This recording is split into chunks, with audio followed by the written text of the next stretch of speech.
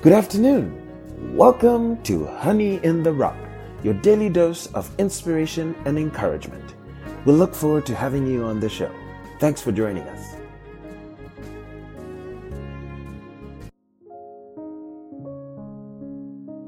This episode is titled Esau Pawns His Birthright for a Bowl of Soup, and will be focused on a study of Genesis chapter 25. We'll begin with a word of prayer. Heavenly Father, we thank you, Lord, for the word that we have before us this afternoon. Lord, speak to us, and may we learn of your words of truth and apply them to our lives today. For you said your word is the same, and you are the same yesterday, today, and forever. May your name be blessed. In the name of Jesus Christ we pray. Amen.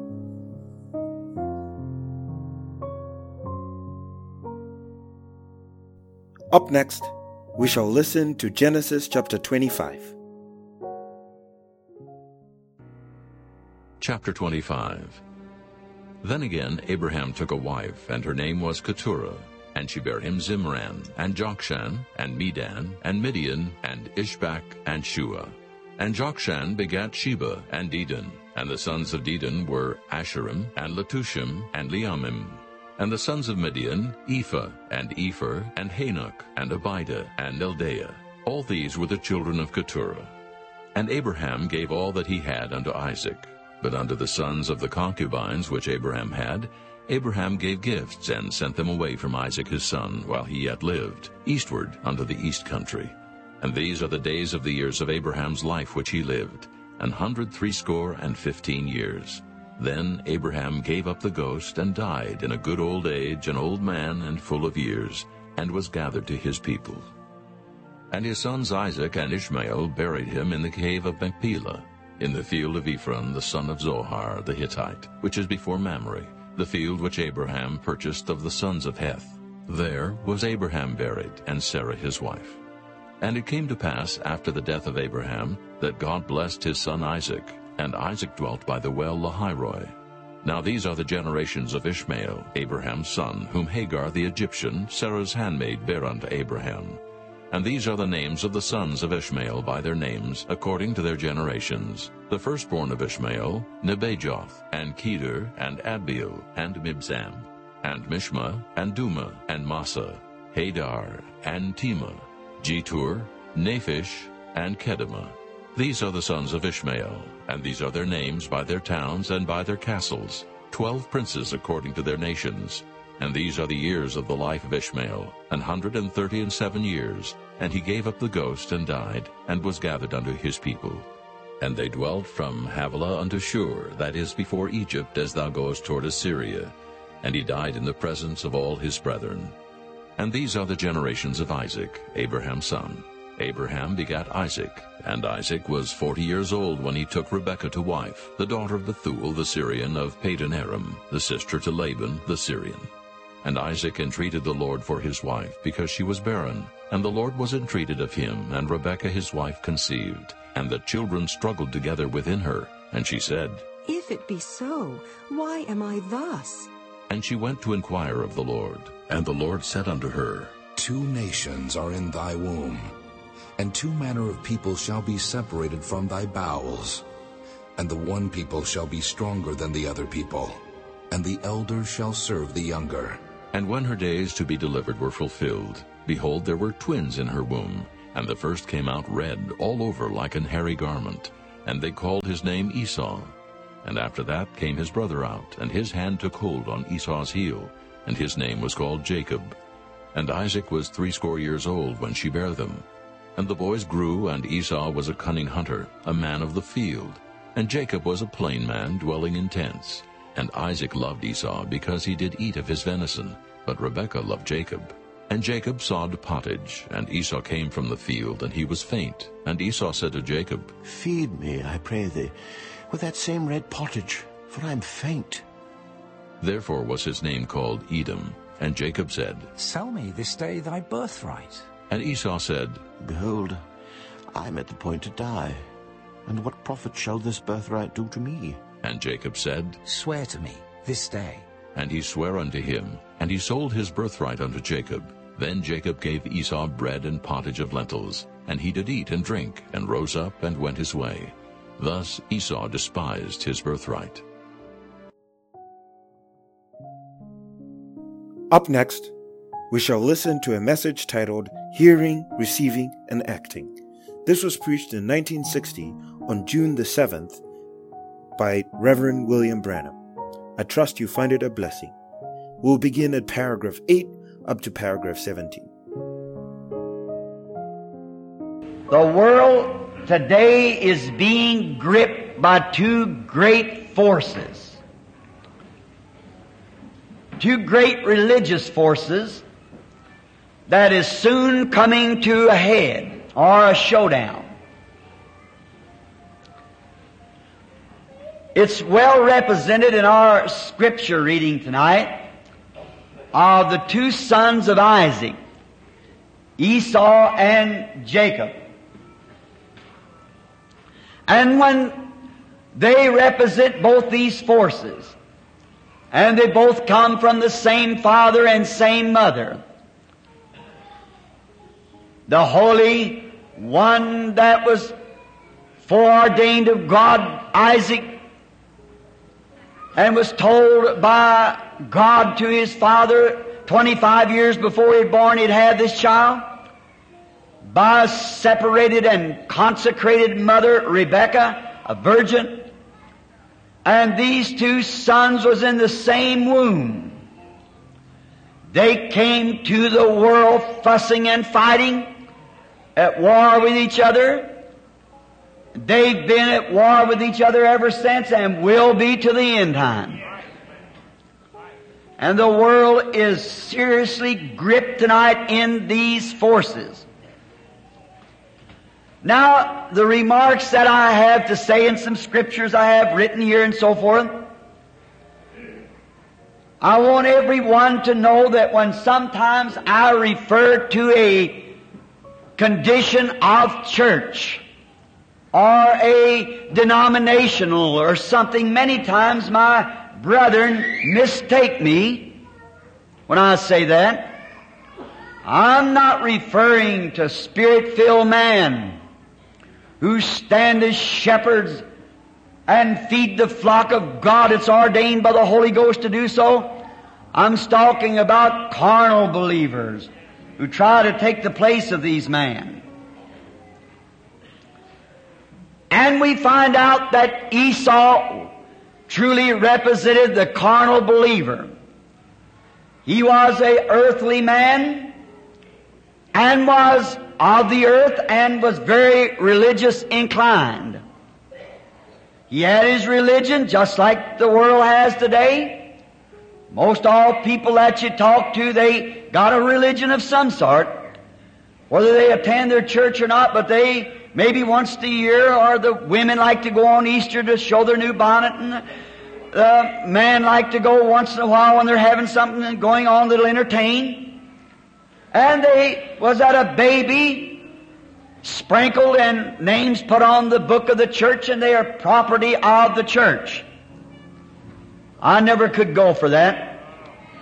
Man is not property of the church, neither is man property of the state.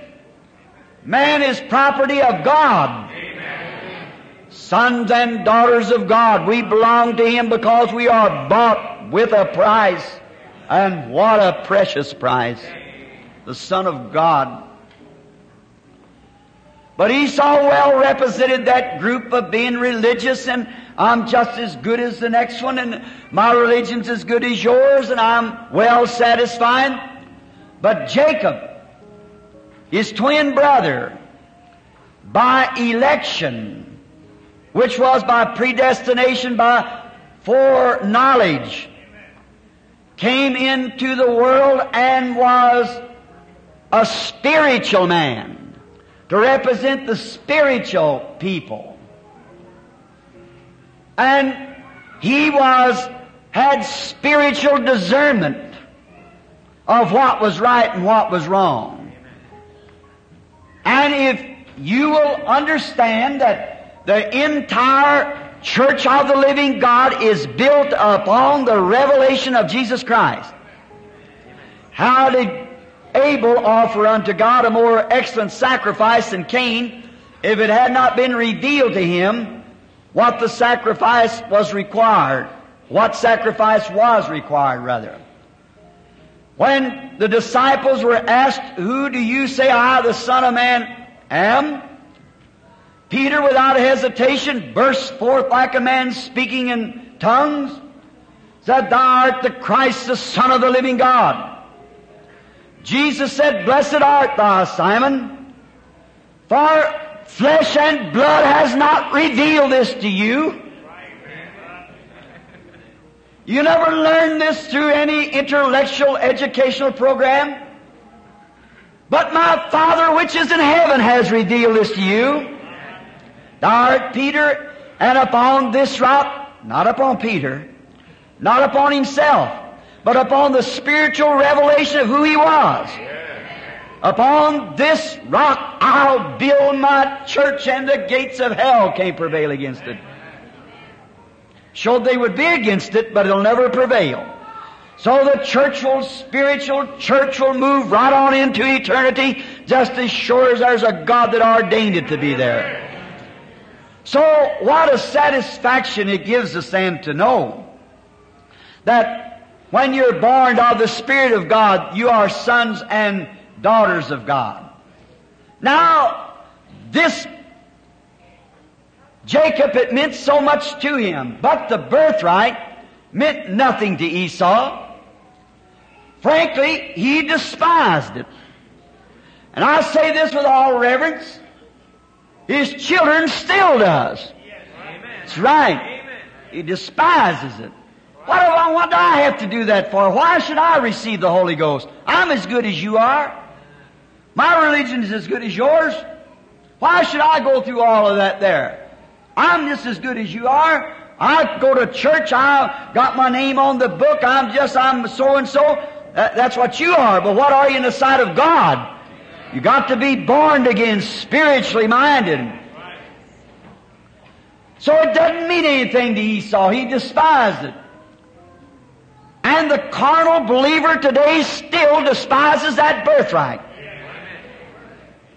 And the birthright is the Holy Spirit. We know that. And the carnal believer despises that. Oh, he said, them days are past. There's no such a thing as receiving the Holy Ghost anymore. That was back in the apostles' time. I heard a great man say one time in a fine church, he said Pentecost was only the scaffold work to the building. And he said then after the building is made, well, I said they don't need the scaffold anymore. So at the end of the service, I come around to shake hands with this great man. I said, "I want to compliment you on your message this morning, Doctor." I said, "I agree with you that Pentecost was a scaffold work. And as long as we're building on it, we still have to have the scaffold." That's right. The scaffold's the last thing to take down. Till you put the end of the spire up on the tip top, you still have to have the scaffold. I'm glad tonight to be working on the building, standing on the scaffold then, aren't you? Now, we find that this birthright meant everything to Jacob. Now, he didn't care for nothing else but that birthright. He didn't care what it cost him. If it was a mess of pottage, he was glad to give it back to Esau. So is it with any man or woman that has been ordained to eternal life, that God has called to eternal life, is willing to sell out anything of the world to obtain that birthright. You can call them anything you want to. You can tell them they've lost their mind, gone off on the deep end, bunch of holy rollers.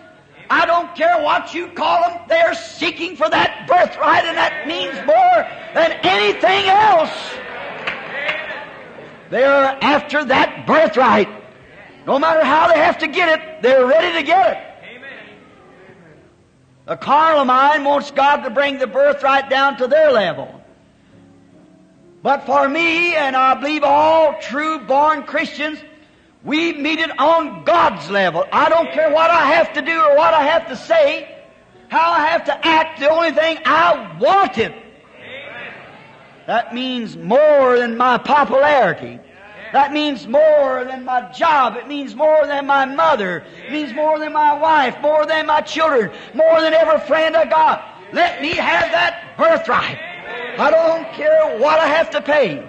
I want to meet God on His requirement. Whatever He requires, if it's fall in the dust, if it's speak with tongues, if it's run through the building and act like a maniac or stand on my head, I don't care what it is, just so I get it. That's the main thing. That's the spiritual-minded people. They want the birthright. Regardless. They want it. And as soon as they get it, it sets up the same reaction there was in that family. Finally, it'll come to a place till there come a separation. A man will have to obtain, if he obtains this birthright, he'll have to separate himself from the world. Just as Jacob had to. Sometimes it means walk alone. But if you really are sincere, and you really receive the birthright, you don't care to walk alone.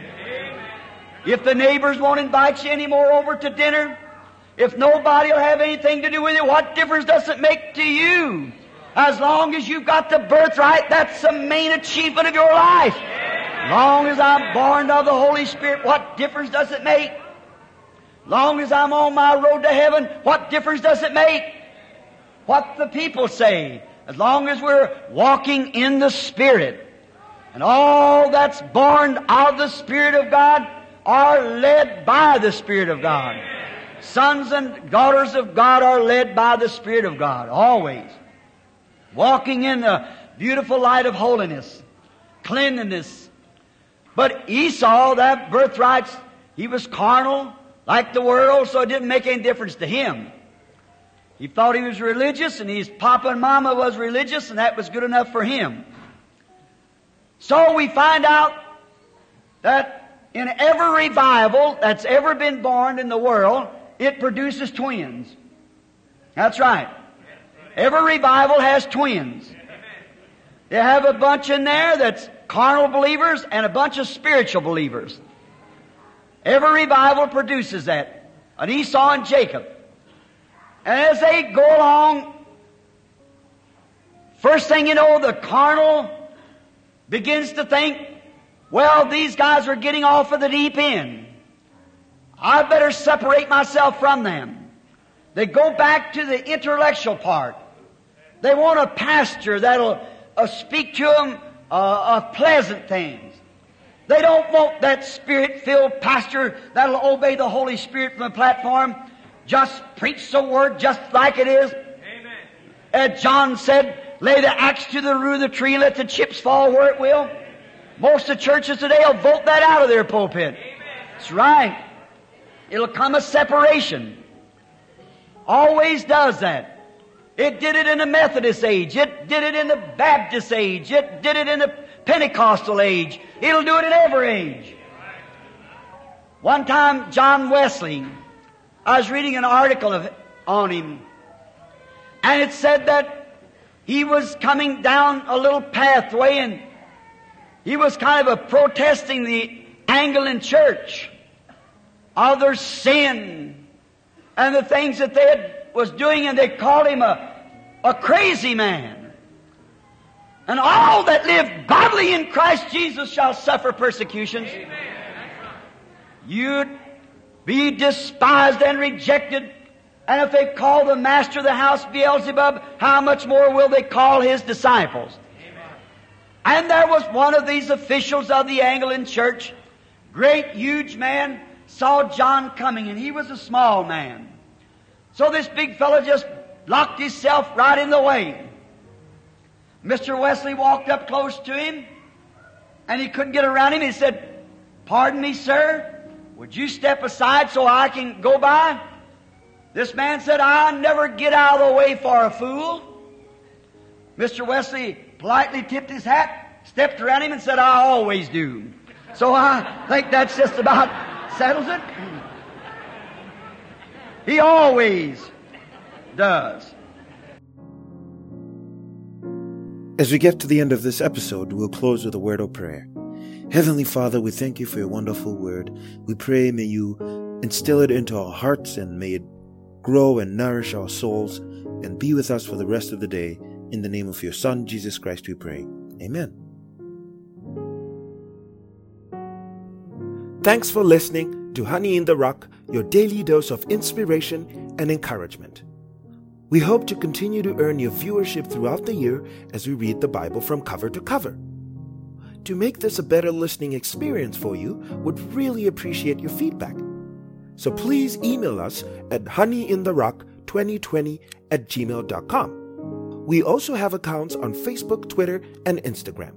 So please follow us, share our pages, and subscribe. Now we'll leave you with the parting song. God richly bless you.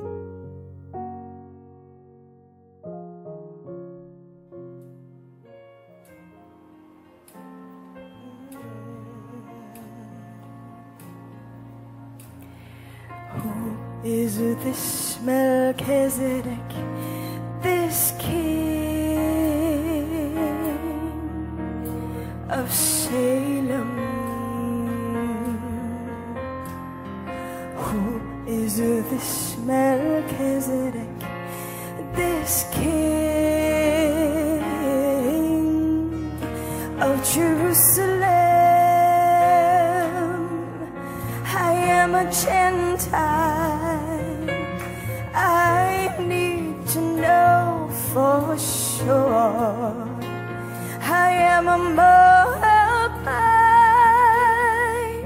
and I worshipped foreign gods, but I've heard of a land, a different civilization, and a people who worship the Lamb.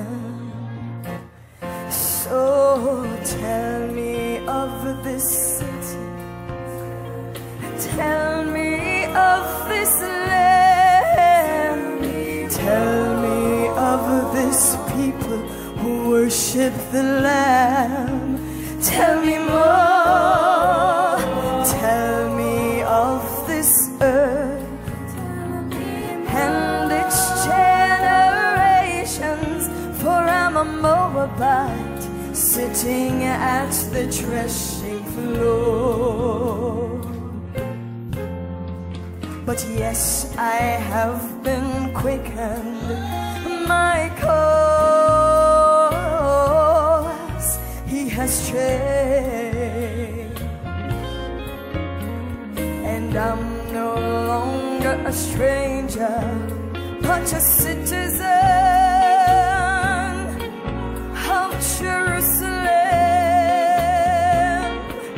Though I'm a Gentile, I now have access to Him.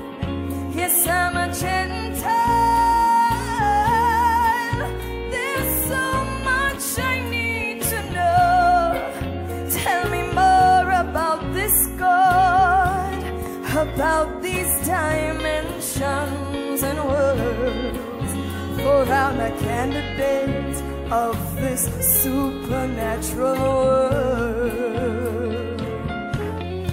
So tell me of this breath, and tell me of this wine, tell me of this body that's broken for me. Tell me more. Tell me of this way of how to change dimensions to my theophany.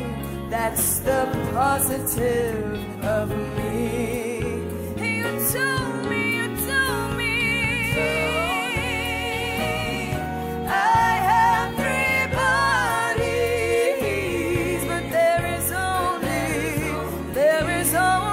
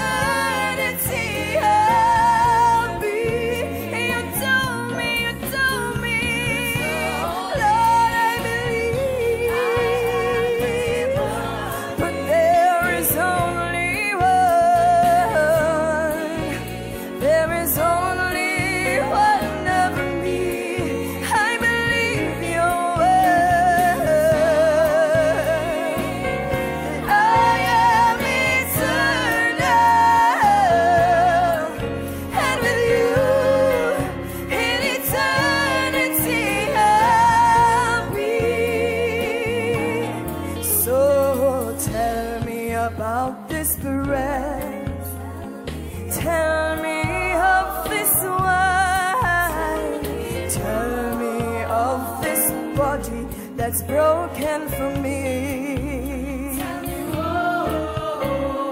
Tell me of this way of how to change dimensions to my theophany. That's the positive of me. To my theophany, to my theophany. That's the positive of me. To my theophany, to my theophany. That's the